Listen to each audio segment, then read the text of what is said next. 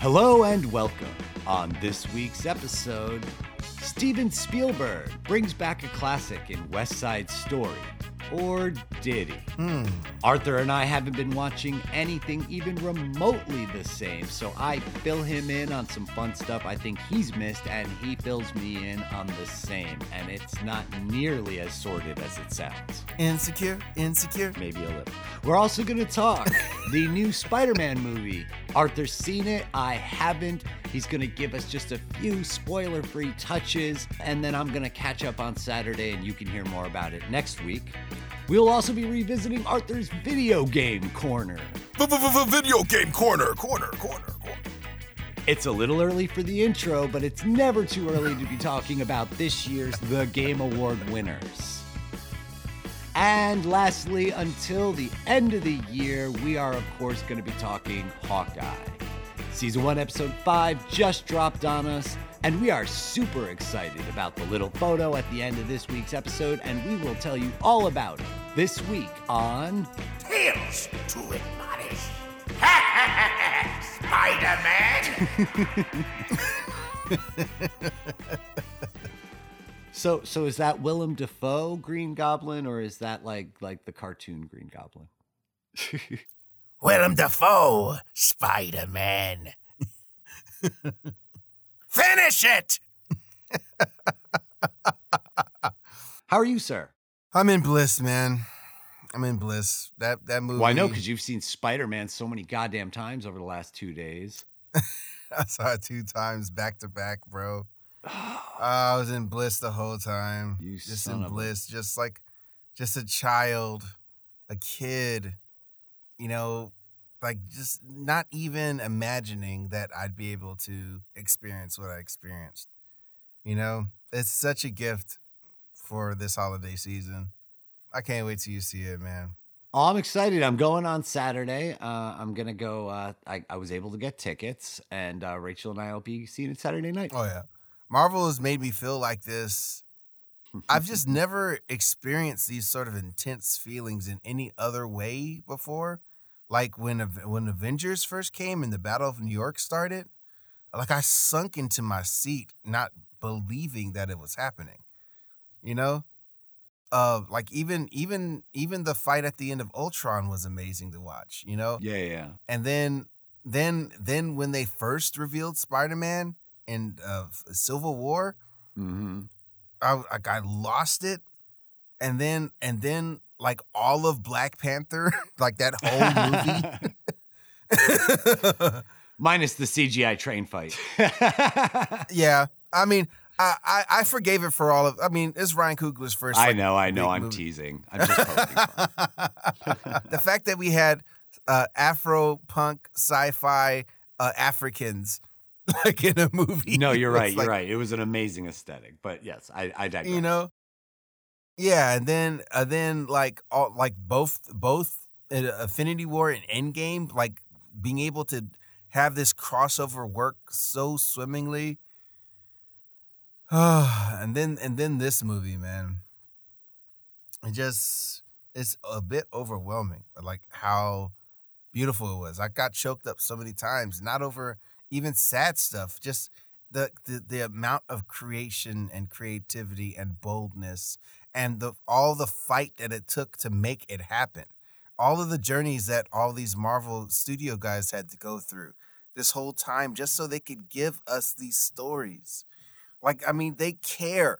This is what actual care is versus some studio hack just like moving things around so they can make money and take advantage of whatever IP that they have. Oh, well, now, to be fair, those studio hacks, I think, aren't trying to make something bad, but I understand your point. They're trying to make something bad. You got it right. You're watching Spider-Man weeping for the executives. The vice president of development worked so hard on this for like 10 years, and like nobody ever appreciates her, and I really do, because I know that the logistics of combining IP like this is really complicated.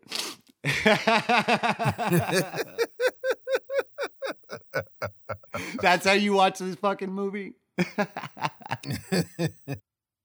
Well, I'm excited to see it. I'm so glad you're so stoked about it because you could have come out of that like Eternals, like they tried, they swung No. really hard and they missed.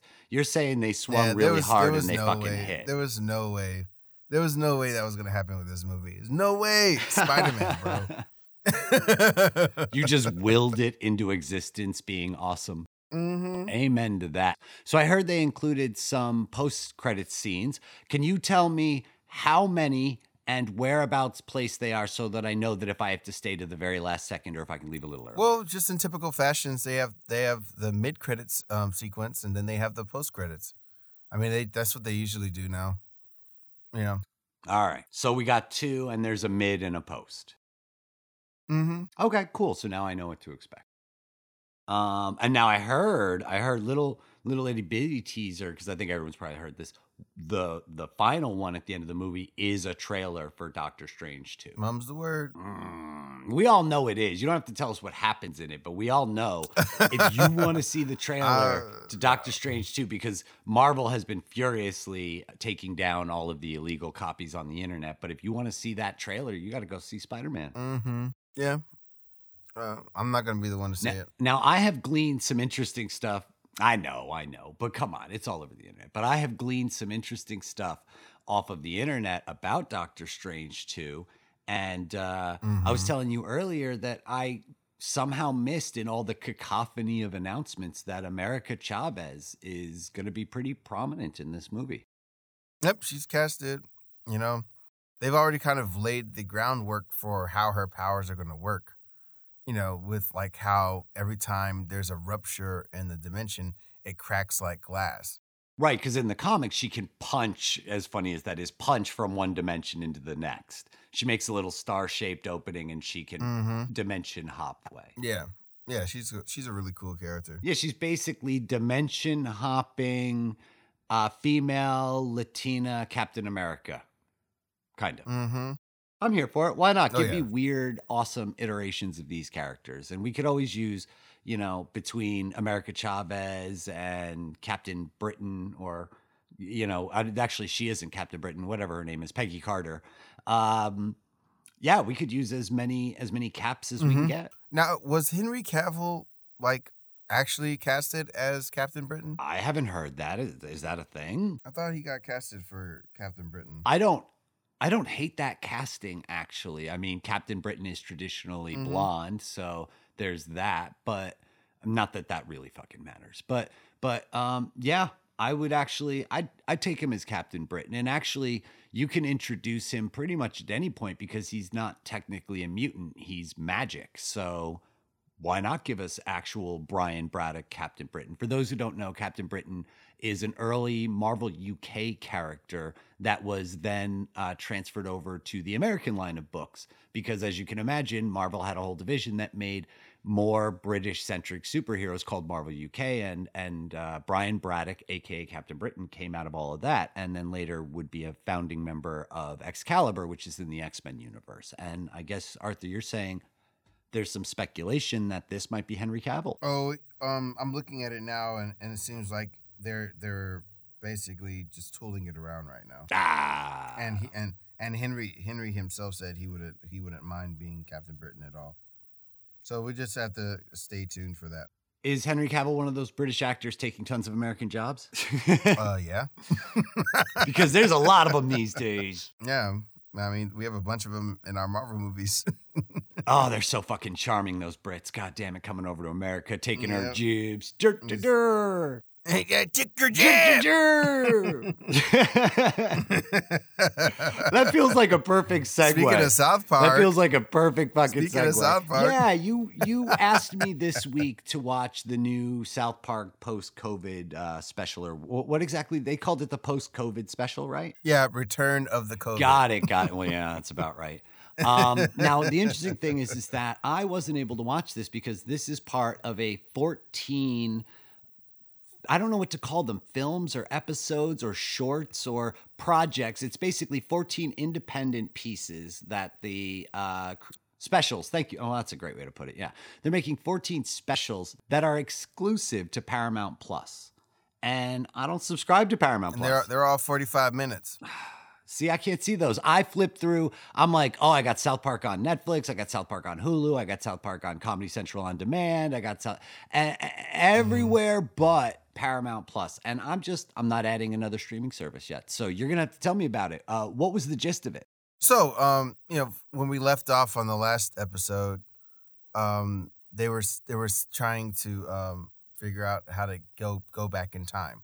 Stan and Kyle thought they could go back in time to fix their situation because based off of all of the awesome future casting that Matt and Trey did as far as like what would happen in the future, COVID's still halfway an issue, but then like a major strain happened again, which is going to launch them into another 40 years of being in a pandemic. While they're already in their 40s, so like they want to be able to live life again and not be taken down by this. So naturally, they want to go back and try to stop this from happening. Right. So, what's so great about this is like you get to see basically all of the attributes that resonated in these characters as children play out as they're now adults. And what's so funny is like while Stan and Kyle kind of have like these unhappy lives, Cartman has a great life. Of course. but based off of his like benign ignorance about certain things, like the reason why he likes Jews now, like the same reason why he likes girls, and like when he would say earlier, because girls are really funny. Okay. He's trying to convince himself that women can be funny. It's kind of the same thing with like Jews. He likes every kind of like stereotype about Jews. Like he tries to hide them. He tries to have his own Gestapo moment where he's hiding his Jewish family. Jesus Christ. Oh my God.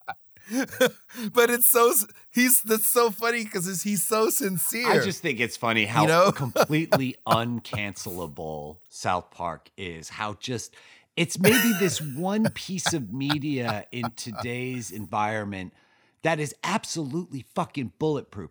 I would have said that Dave Chappelle was fucking bulletproof. And we have learned that Dave Chappelle is just bullet resistant, which is very different. He's bullet resistant. He's not bulletproof. Fucking South Park. Holy shit, is this thing bulletproof? It's just perfect satire. Like they're the satirist of our time, They really are. Yeah. I mean, at one point I put Aaron McGruder there too with Boondocks, but Boondocks didn't have as much staying power. And I wish Boondocks could have been going as long, but I put him up there as far as satirists too. But like Trey and Matt, oh my God, like they are our satirists of our times. So do they succeed? Do they succeed? What do you mean? Do they successfully go back in time and eradicate COVID? Well, I don't want to go too much into plot, because I want you to see it. But basically, every character is kind of pushed to like their childlike attributes. Okay. And basically, yeah, I don't know. I feel weird like talking about stuff that I really want you to see. I don't have Paramount Plus, so until I get to the point of where I can pirate it, and that'll probably be like another day or two. There's just no way that I can see it. I'm sorry. I don't want to pirate it. I would love to watch it, but I can't have a dozen streaming services. All right. Well, what do you want me to say then? How much you want to talk about? No, I mean, I think we all get the point. You enjoyed it, and that they're in the future. Themselves. They go back in time to eradicate COVID so that they can actually live their lives. And I get that it's brilliant satire. I don't think we need to talk too much more about it because I probably will just pirate it and see it. But cool. Except just specifically something like this. I'm not really excited to watch COVID-themed entertainment. I get that it's brilliant satire, and part of why I fell off with South Park is because it is such a brilliant and spot on reflection of everything that is fucking awful about our society at times. And I don't know that I need that in my entertainment. I think I'm pretty well darn aware of how awful things are. And I don't know that I need to laugh at it. I'm trying just in my own personal life to laugh at it as much as possible. And I don't know that I need that in my entertainment. One thing I'll say before we move on is that they were building up the appearance of Butters. Well, Butters is the best. Butters is the fucking best. Yeah, because they didn't show Butters or Timmy in the second episode. When they were showing, but when they're basically showing how everybody grew up, like how the older people got older. And well, I mean, is Timmy really going to make it to that level of adulthood, or? Well, that's the thing. Like they just kind of subtly didn't show him, and then Butters was like locked up, and they had like a really good misdirect by saying that that Kenny was working famously with some guy called Victor Chaos. And then you see at the end of the episode that is Victor Chaos. And of course, that was Butters, AKA. Of course. Yeah. Yeah. So, but they don't show him till like they start this third episode. So when they show him, you think he's going to be some crazy monster. And he's just like a really slick huckster now. And he got that way because when he got grounded, his parents died and he stayed grounded for 16 years. Because he just stayed in his house being grounded. Right, because there's no one to unground him. Yeah. Oh, Butters. So during that time, he learned like how to sell stuff online. And he got really rich because of it. He was always kind of a prosperous young man when he started like he's industrious and computer savvy. We know this about Butters. Yeah. So like he gets into NFTs and then Matt and Trey really start to dig into their opinions of how they feel about NFTs, like how they're basically worthless, but how everybody is so tied into it, and everyone's like really into NFTs because no one wants to miss the Bitcoin wave anymore. Right. They use Butters as this guy that's just like, he could sell anybody on NFTs and they forget anything that they're doing and focus only on NFTs. And that's why they want him to be locked away. It's so funny. So that's all I'll say about that episode. Nice. Well, if I get the time, I'll fire up the old pirate machine and I'll go find Yar, it. har, har. To the creators out there, I know. I'm sorry. I only feel so bad because I have like 8 different streaming services and I have cable and I have on demand and I pay way too much for all the shit I have anyway. And I'm going to the movies and paying like $16 a ticket. So yeah, I don't know why that $4.99 is like a bridge too far, but I'm just not fucking doing it. I have drawn the line in the sand. We've got what we've got. I might downgrade one of my plans, but no, I just can't. I'm not watching or getting into all the shit that I like mean to. There's just so much of it out there. And that's just television. I mean, we haven't even talked yet about video games.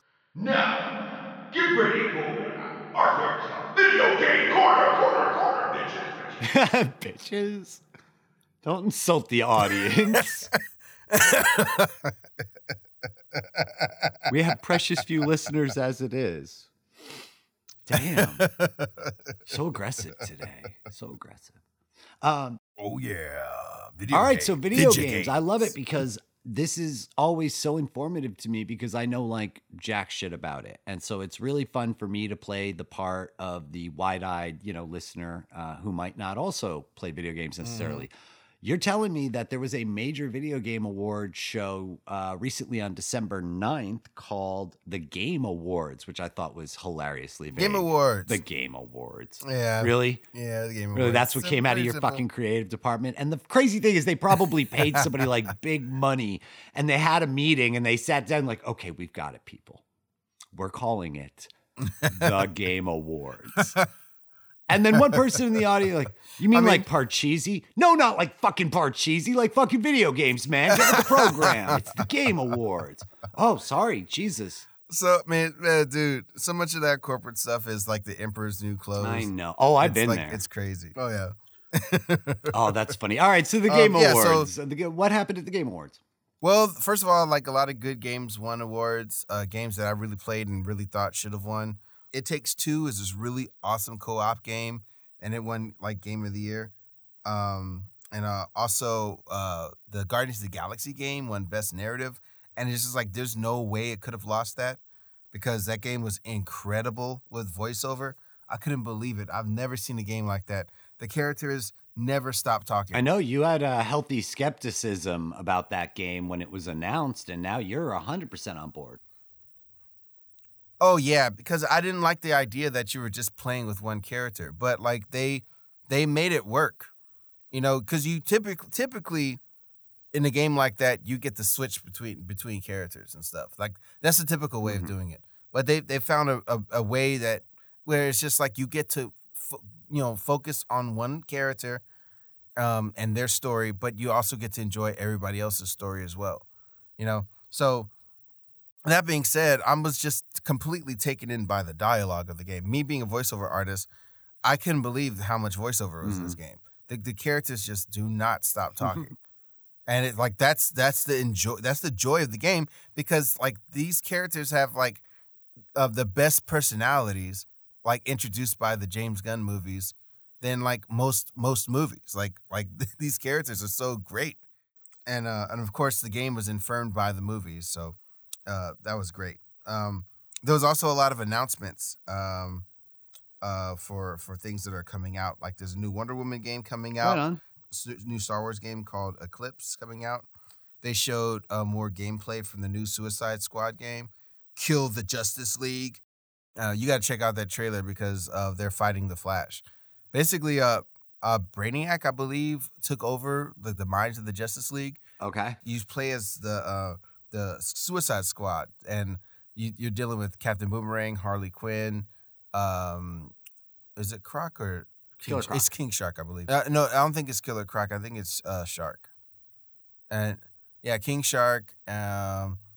There's two other characters. So this game is based on the James Gunn iteration of the characters, or is it based on the comic book iteration? It's based off the comic. It's based off the comic, but infirmed by the movies, like the personality and the craziness of the movies. They're injecting it with the comic booky stuff in the video game. So I'm gonna make a bet right now. That one objective in the Suicide Squad game will be to obtain Batman's files on defeating the Justice League. That makes sense, right? Because that's always the point. Anytime the Justice League like goes bad or something happens or they start getting taken, we always find out that someone got a hold of Batman's super secret, like how I would take out Superman files. And there's always a point of contention between the Justice League and Batman about the existence of that shit. Yeah, I feel like that's definitely a Lex Luthor thing that he would do. I mean, if you look at the scope of the game, they're just kind of like in the scrap and heat of the battle. And, they're such a kind of a messy group. I feel like they just would dumb luck their way into each of these battles. That's fair. I just feel like that's the trope. Whenever the Justice League goes bad, the first thing you got to do is get Batman's files. Yeah, I feel like it's definitely a Lex Luthor type of fair thing. Enough. You'll visibly see that these guys aren't that smart, and it's just funny to see like how they're gonna scrap their way against this. Like when Flash shows up, it's so funny. You got to see the trailer. They get a hold of Batman's computer, and it's like Zoolander. They have a new open world Sonic game. I think it's the first open world Sonic game that they're trying to do. Oh, cool. And there's this game called Forspoken that's so odd to see because the lead character is a young black girl. Like you never see that in the game. It's always like some white person. So it's just weird to see her be like this lead of this super magic powered game. So like that was really cool for me to see. Nice. Yeah, that's a good point. I always love when that happens because it's always like some white person or some white adjacent person. you know, or Asian person or something like that. So that's cool to see. But one of the big things that was coming out of this is, and you just got to see the trailer for this, is the Unreal Engine working of the Matrix. So like there's this new game coming out. What did you think about it? Well, admittedly, I'm a little ignorant, so it's tough for me to tell. Like, I was watching it and I wasn't immediately super impressed, and I was like, dear God, this is 10 minutes. And we're getting through it. And you're like, you could skip ahead. It's fine. I'm like, and we finish it up and I go, well, that's a really nice cutscene. And you're like, those aren't just cutscenes, that's gameplay. And I was like, wait, what? And I went back and I watched different parts of it again. I was like, holy shit, those aren't just cutscenes. Because, I mean, they've been rendering very nice cutscenes for a long time now. But I was amazed at the quality of the interconnectedness of the graphics and the cutscenes merging between the action and the gameplay. It's completely seamless. Oh yeah. For as little as I know about video games, I was quite impressed to see that. So that's the thing that's been happening for at least the last 10 years. I mean, graphics in games have been good pretty much for the last 14 years, honestly. You know? So but like they're just pushing it further, even more so, to photorealistic and cinematic looks for their things, and it's just getting better and better, more seamless. So like that's what you could really see in this Matrix trailer. Yeah. You know, when it goes from cutscene directly into video game in-game action. So that's one of the most impressive things about this. But that was what was promised with these new consoles anyway, like over a year and a half ago, with PlayStation 5 and stuff. They have these new ways of doing polygons by these like tiny triangles, and it's just fantastic to watch. What's funny though is that the only people that are impressed by graphics are like our generation.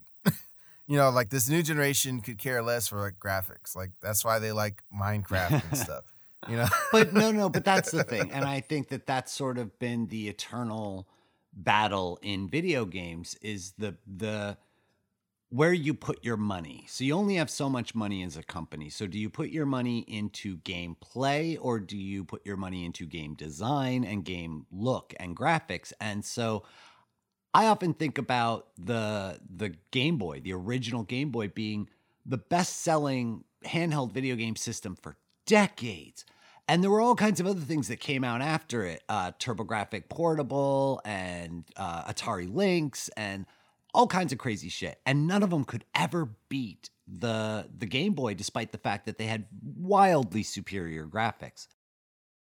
And I feel like a part of that is because, or at least the lion's share of that is because the games were so fun on the Game Boy. The games, because the graphics were so limited, all you had was gameplay. That's all you had was the game better be fun because it's going to look like shit no matter what you do. No matter what you do, you have 8 bits. So this game better be freaking fun. And I think sometimes that gets a little bit lost as we dive deeper and deeper and deeper into the money being spent on the virtual world, that sometimes the gameplay can get a little bit like, a little repetitive. Yeah. In my limited knowledge, of course. There are always going to be some gems coming out, you know, and then there's always kind of like the made for masses games. Sure. Then you have like the freemium games that people spend all day playing. You know, it's a mixed bag. But I think that's why Nintendo really doesn't fight for a larger share of the graphic world. We routinely complain about how there's no 4K Switch and there's no high graphic, Nintendo applications of their work. And they just don't care. They said, we're just making fun games and they're going to look as good as they're going to look. And you'll like them. You'll play them. It's going to be fun. Mm-hmm. So I like that. But I like when you tell me all about this video game stuff, because this is really my only foray into it. I literally have a PS2 somewhere. Rachel has a Switch, though, so she's at least a little bit more advanced than me. And I do play some games on my phone, but really not anything of any consequence. Marvel Contest of Champions for life, son. That's all I got in the video game realm. I love that game. I got 7 years just noodling on that game when I got free time. So that's my video game right there. Mm-hmm. cool. You know what else I really love though, and we were talking about limited sort of viewability to certain programs. I love my Shudder subscription. Shudder is AMC's horror-only streaming service, and I've had this since it was in freaking beta. Like I'm gonna humble brag a little bit. I still pay less than most people because I have my beta rate from when I signed up. So I get it stupid cheap, and I freaking love it. And recently I caught the Creepshow holiday special, which was so big and loud and dumb and Christmas. I just fucking loved it. So for those who don't know, and maybe Arthur, because Arthur doesn't have Shudder, because again, we have our limits, people. We have our limits to how many things we can subscribe to. But Shudder put out a new Creepshow series, which is being produced by Greg Nicotero. For those who don't know, he's of Walking Dead fame. And they've done an excellent job. And they've made these little specials that also go along with the regular, just episodic series that they're producing. And this one came out last year. Somehow I freaking missed it. And it's about a support group for human beings that transform, like lycanthropes, but zoanthropes, I guess, anything that transforms into an animal. So it's a support group for people who transform into animals. And they come to find out that it's actually Santa Claus's personal mission to wipe out any being on Earth that can do this. And he does this with an army of Santa imposters. That's crazy. Which means that canonically Santa is compulsed to hunt werewolves. So we get a new werewolf joins the group. He's explaining to everybody that, hey, I was transformed into a werewolf. I'm just sort of getting used to this. And I'd like to learn the ropes. Does anybody know anything about any of this? And one guy goes, yeah, we're all good, but just do yourself a favor. Don't go near mall Santas. They're not to be trusted. And he's like, mall Santas? And they give a whole story, a mythological background about how Santa must hunt werewolves. Don't ask. And so Santa and his hundreds of Santa minions descend on this support group, and they all transform into animals and fight them off. And it is so fucking crazy. And it looks like they got like the last 5 winners from Sci-Fi's Face Off to make these costumes. Oh, great. They're like just a little bit super expensive for television, but not quite as expensive as you do for a movie. It's like in this really weird but very high quality zone. Mm-hmm. And it's just crazy. It's pure craziness. I watched hundreds and hundreds of Santas get gunned down and ripped to shreds. And it's only 45 minutes long, which for anybody who knows me knows that hits me right in the feels. Thank you.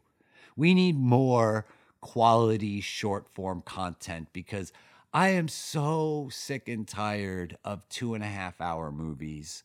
2.5-hour movies just make me so sad these days. And if you want a nice, fun, insane piece of Christmas content, maybe get a Shudder.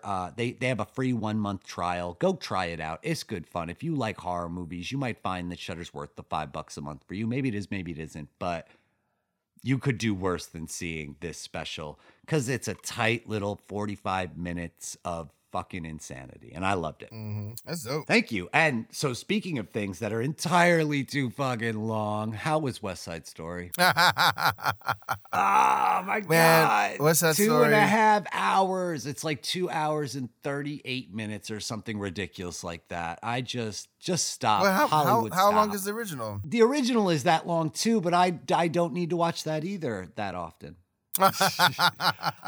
No. I get it. There's a reason. There's a reason that this is as long as it is. Yeah, there's a musical. There's songs. Musicals are this long, but now I've gotten to the point where I just don't care. I hear you.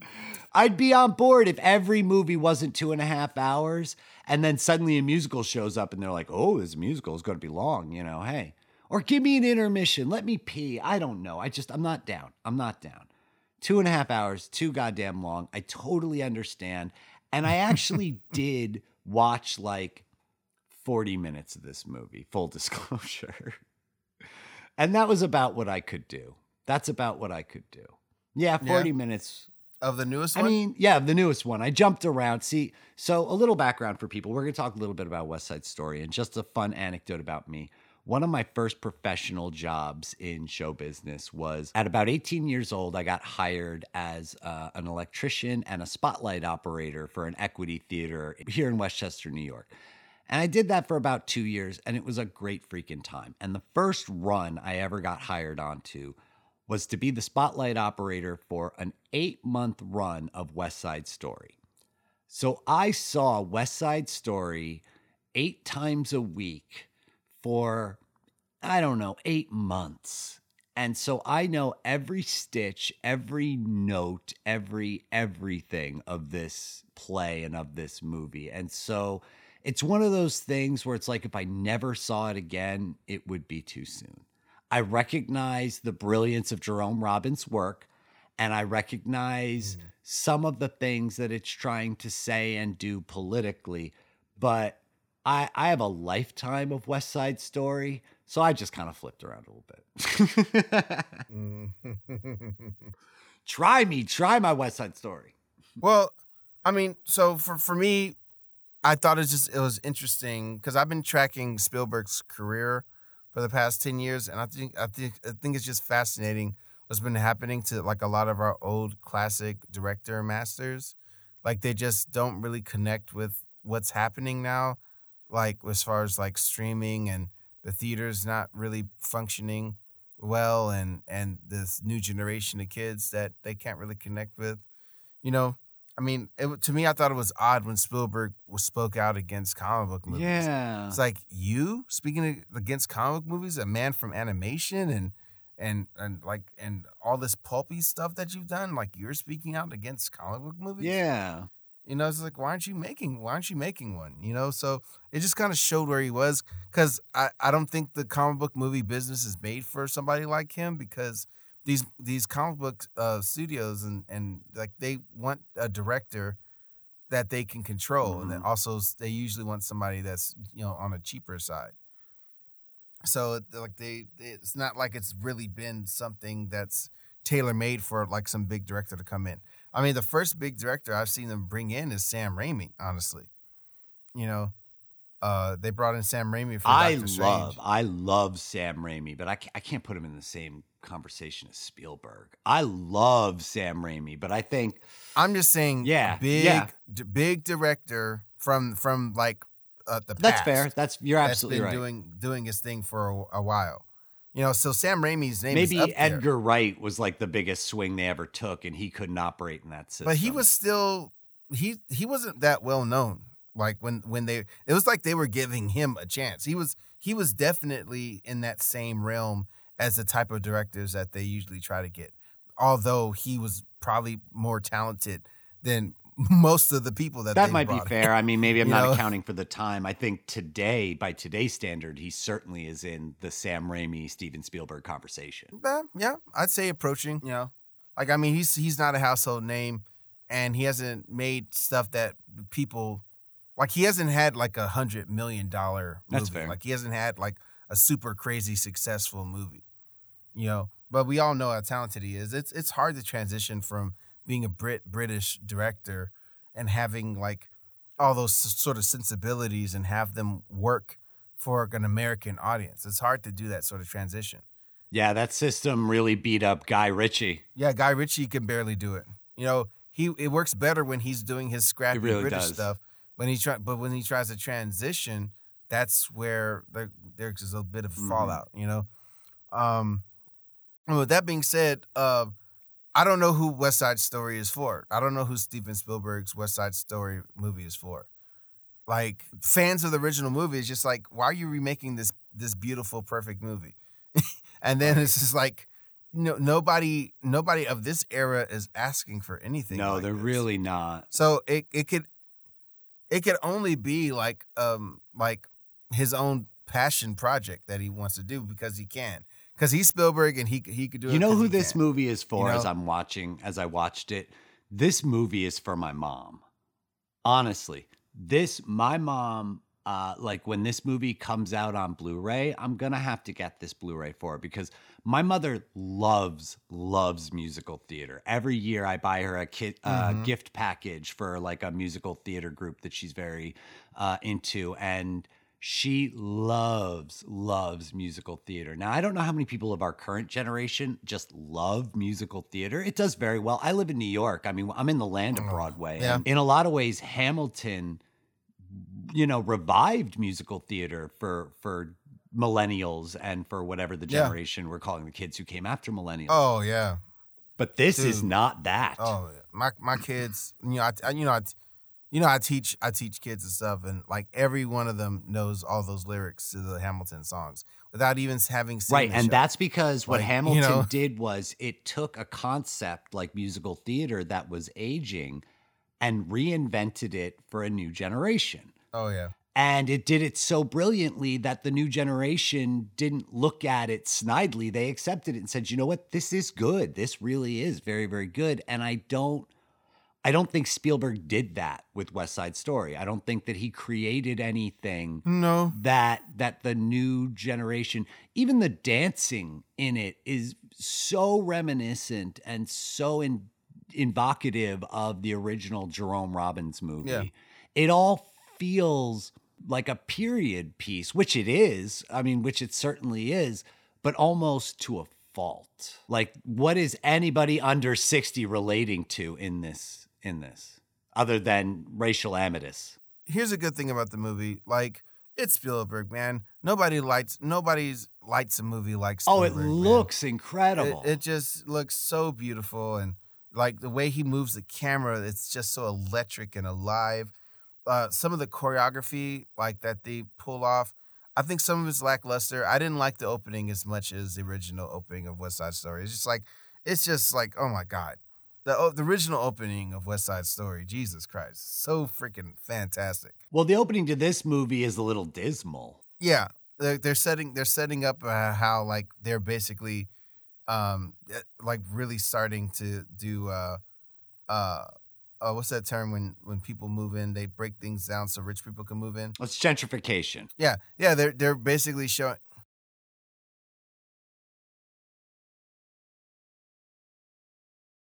Well, the movie opens with what is the gentrification of what would later become Lincoln Center. And so that was a lot of housing on the West Side, hence West Side Story. Mm-hmm. And that was all demolished to make way for this glistening Lincoln Center, which is quite stunning if you haven't seen it. Sorry about the gentrification. Yeah, and it never stopped. No, it didn't. You could see all the angry black people in New York right now. It has that bent to it that gives it a more real world feel to it, versus just kind of like the happy-go-lucky quality of the original West Side Story. Like this one just winds up being just more grittier, more dirty. Mm-hmm. I like that. I like that sheen to the movie. The Riff character is interesting because the Riff to me in the original West Side Story was very cartoon-like and just fun. Dear Officer Crump, gay Crump, right. This new one, he really feels like a guy from that time. Well, yeah, some of the theatrics of the first one have been toned down considerably. I mean, that first movie is a play on film. Yeah. So, that classic versus reality, gritty realism is a thing that kind of makes you malfunction a little bit when you watch this movie, Yeah. So this guy, Ansel Elgort, so handsome, but so much swagger that it's hard to relate to him. Like that when you see the original Tony in the other one, he's so dreamy-eyed. You can't help but feel for him. He smacks of being a bit more naive. Ansel Elgort seems a little bit more sure of himself, but he's quite a bit older than Rachel Zegler, isn't he? He almost looks a little too old for her. Almost a little bit. I get they're trying to play down his age a little bit, but I think it looks a little bit funny when I've seen them together. Yeah. That being said, I feel like the best sequence was the boom, pow, zap, like that sequence. Between Tony and his gang. Mm-hmm. That sequence was incredible. It was it seemed like a special effect, but it was just them dancing and camera movement. it was fantastic. But other than that, it's like, who are you making this movie for? you know, Well, that's the question. And if you love musicals and you love Spielberg and you're over the age of 50, this is probably for you. If my mom is listening, like, I'm gonna get you that Blu-ray because this is for her. And my mom's generation and Spielberg's generation are the same generation, and they do legitimately love this shit. But I think anybody not from that time is going to find it hard to connect with a lot of the material in it. That said, I mean, there's Oscar bait all over this. It looks so good. It is absolutely, from a visual standpoint, 100% beyond reproach. I just feel like some of the themes in it could have been updated or shifted. It's like the first movie, let me hesitate to keep comparing it to the first movie. It's not the first movie, and the first movie is come and gone, and we can always watch the first movie if we want to. But this movie could have instead of digging into some of the grittiness, which the first movie sort of omits, and so that's where we get our realism from, it could have updated things just a shade. And it chose not to. It chose to be a true period piece. And if you want a movie set in this exact time with these characters doing fairly faithful representations of them, shout out to Tony going to Sing Sing prison for a year. I grew up in the town of Ossining with Sing Sing prison. It's a real place. I have been inside Sing Sing. I have taken the sort of quote unquote unofficial tour. And my grandmother once even sat in Old Sparky, which was the electric chair at Sing Sing prison. The one that Constantine needs to like transport himself to hell. Have you ever seen the Constantine movies or in the comic? Man, I love that movie, man. Francis Lawrence did amazing in that. But yes, so shout out to my hometown of Ossining, New York, being represented with our good friend Tony, going up there and learning that crime doesn't pay. Yeah. All in all, I mean, I love Spielberg, but yeah, I don't know. It's not for you. It's not for me. I wonder where his head is at, creatively. I don't know. He made a very beautiful thing that maybe just isn't for us. Yeah. Word. But you know what is for me? Hawkeye, season 1, episode 5.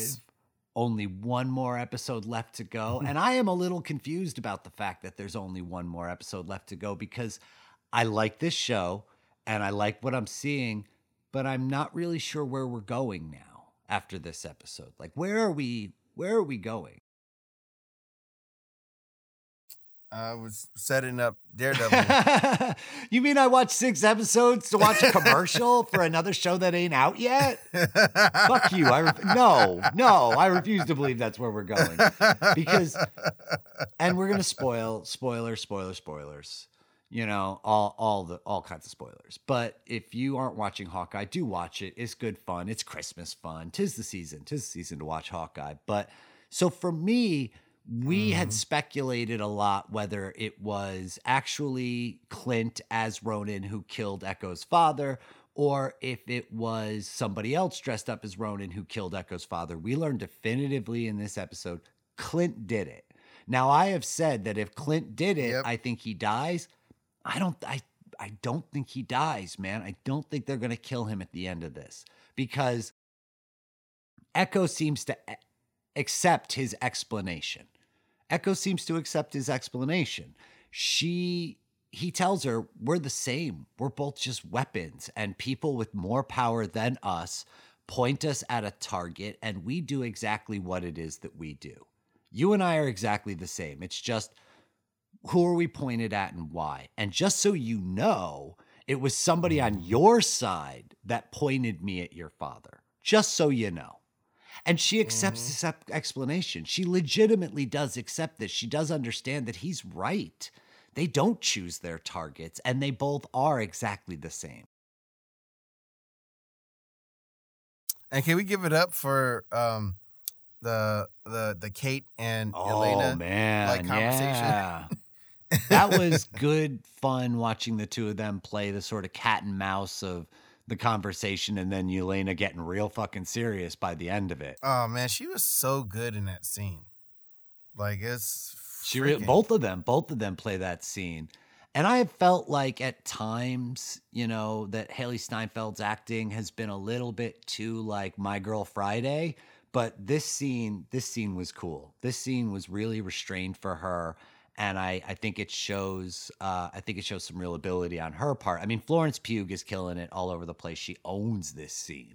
But Haley's doing a good job. I think they need that sort of pluckiness from Kate throughout this series because, again, I think we talked about this before. There was two very specific characterizations for the character in the comic books. There was one that was more plucky, and then one that was just really more cool and observant and playing up the rich girl socialite thing. Like with Clint being the way he is, they needed to have a contrast. So it's fair. He's going to be playing dour, so she's got to play more up. Yeah. Like in the comic books, he doesn't have like this whole family thing that's like a weight on him. He's more of a wild card in the books. Like a kind of a fuck up in the books. Yeah. He's a lot more. Yes. He's a lot. I don't know exactly how to describe it, but yes, he's quippier. He's a lot more cavalier because he doesn't have a family, so he can afford that perspective. Yeah. So, yeah. I think that's fine. I think all the revelations. It's not like a whole lot happened in this episode, so there's not much for us to talk about because it was basically like the big conversation and the meeting between Echo and Hawkeye. Yeah, I mean, we spoke about how episode 4 was kind of a slow episode. And so when this was loading up and I said to Rachel, it's like, okay, here we go. We're in the third act. This is the start of the third act. This should be where shit starts getting really fucking crazy. And we, again, had a lot of talkie, a lot of just personal moments between characters. Yeah.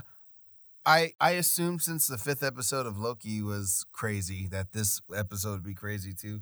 But apparently they're just saving all of it for the last episode. Well, it's funny you say it that way because I think that exact thing because there is a lot to be said about how you apply your budget. Mm-hmm. And that if you add more dialogue scenes, that's going to give you more money to do something insane later on. There was a director who's very, very famously explained that that's how he saved money, where if he needed more money for a special effect, he just let a dialogue scene drag out a little bit more. Oh, yeah, definitely. And so I think they're saving some money, but we did get some interesting dark, revelations into the Dark Avengers on this. Yes. So we find out now that Julia Louis-Dreyfus, who is the one that sent Florence Pugh after, a Hawkeye, that she's being bankrolled by Eleanor Bishop, who is clearly in bed with the Kingpin. Mm-hmm. So I think we're going to find out that ultimately Kingpin is bankrolling the Dark Avengers. Because when you have a super team and they need super shit, somebody's got to buy it, be it Tony Stark or perhaps the Kingpin. Well, yeah, they can't do Norman Osborn. So like Kingpin is the obvious character that they have to use for Sure, that. He is the head of all crime in New York City. All crime in New York City reports back to him. Yeah. I mean, for the longest time, I thought they were going to reveal their own version of Norman Osborn. But I think it's so funny like how they always have the solution within their meager bits and pieces that they've had to play with all these times. It's like they always had like the broken toys to play with and work with. They're tried and true broken toys. Not what I mean? Quite. What do you mean by that? So it's like Marvel. They all had this. The whole way this all started is with characters that weren't that popular. Oh, okay. Now I get it. So yes, so they have the broken toys are the unwanted characters and what they've been able to do with the characters nobody wanted. Yeah. They've been able to just make their stories happen with what they have, while still getting back a lot of their major toys and trying to figure out how to implement them the smartest, most organic way. Here they have like the Kingpin and stuff off of these Netflix things that Jeff Loeb and them and Feige, they weren't getting along during that whole time. Right. Like they were going back and forth and stuff and the movie, the TV stuff wanted to be legitimized by the movie stuff, but the movies wouldn't make any mention of the TV stuff, and it just made it hard for the TV stuff to continue their stories, you know? Well, because that's a lot of cooperation and agreement between two entities that have their own idea of what makes a good end product. And so I could see them not being super excited about doing that together. Mm-hmm. But this episode tied it all together pretty freaking neatly with a photograph of Eleanor Bishop and our good friend Vincent D'Onofrio as the Kingpin at the very last thing we see. So loose ends that need tying up. This is what I mean when I say that I'm not really sure where it's going. So mostly through this, the problem has been the Tracksuit Mafia is after Kate Bishop. Hawkeye tries to help her. Now they're after him too. They have to escape the Tracksuit Mafia. In addition, there is a murder of a mob guy.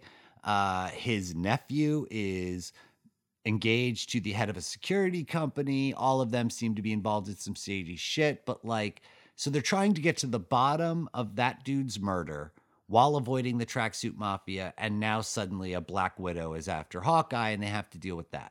So can we presume by this point that the Tracksuit Mafia is officially dealt with?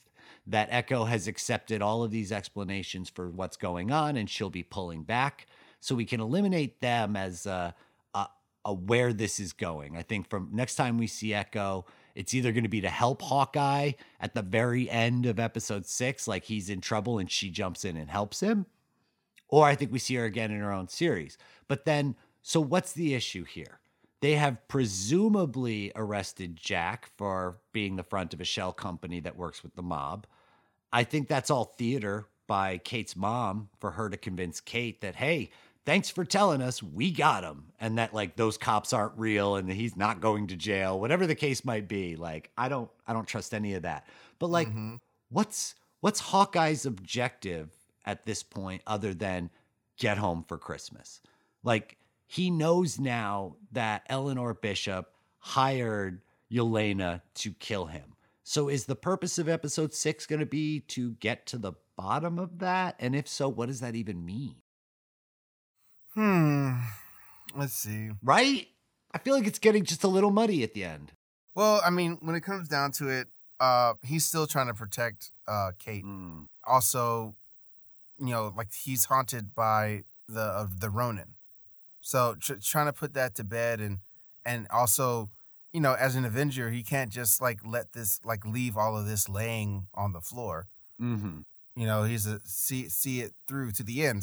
I mean, the thing is, every time there was an easy solution, that we were finding that there was just more and more pieces to this that he couldn't just leave.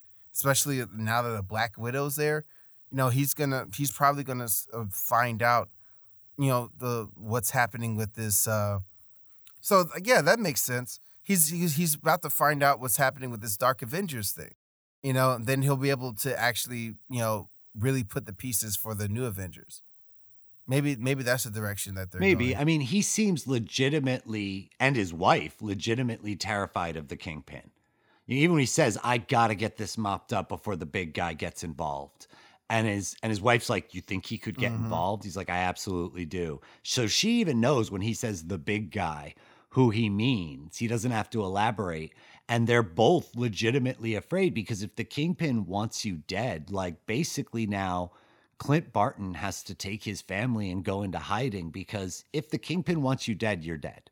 He has limitless resources to enact his vision. And if he wants Clint Barton and his entire family killed for whatever reason, and we might not find out what that reason is in this series, and I don't think we will necessarily, but he'll kill you. So I think it's very plausible that we could see S.H.I.E.L.D.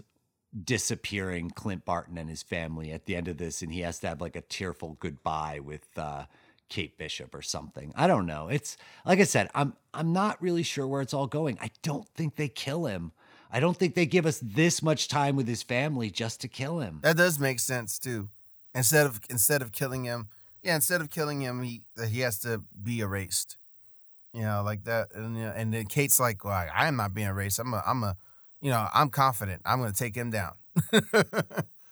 And the Young Avengers is perfect to go up against the Dark Avengers. Yeah, well, they do in the comics regularly come to terms with each other. Yeah. Because the Dark Avengers always see taking out the Young Avengers as like a warm-up, and then they always have trouble with them. Mm-hmm. So I'm excited to see where it goes. I have absolutely no idea. I think Jack getting arrested is a setup. I don't think he's either getting arrested by fake cops or dirty cops. It was all theater so that Kate will feel better about everything. Mm-hmm. But her mom is straight up a mobster. Yeah. And I wonder if she doesn't go into hiding because she is afforded a certain level of protection by that fact.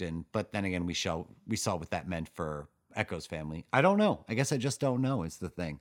So we're going to find out though, in just a few short days to the season finale of Hawkeye just before Christmas. We got time for another episode just before actual Christmas. And by that point, I'll have seen Spider-Man, and I will have seen the final episode of Hawkeye, and we'll have a ton of fun stuff to talk about. If people want to talk to you before then, where are they going to find you? They're going to find me at www.arthurromeo.live. Oh yeah, all live, all the time. Also, you can check me out on my YouTube channel, Draw Really Awesome Wow, and its counterpart on Instagram, Draw Really Awesome Wow, all underscored. Check me out there. Buy some merch. And where can they find you, my buddy?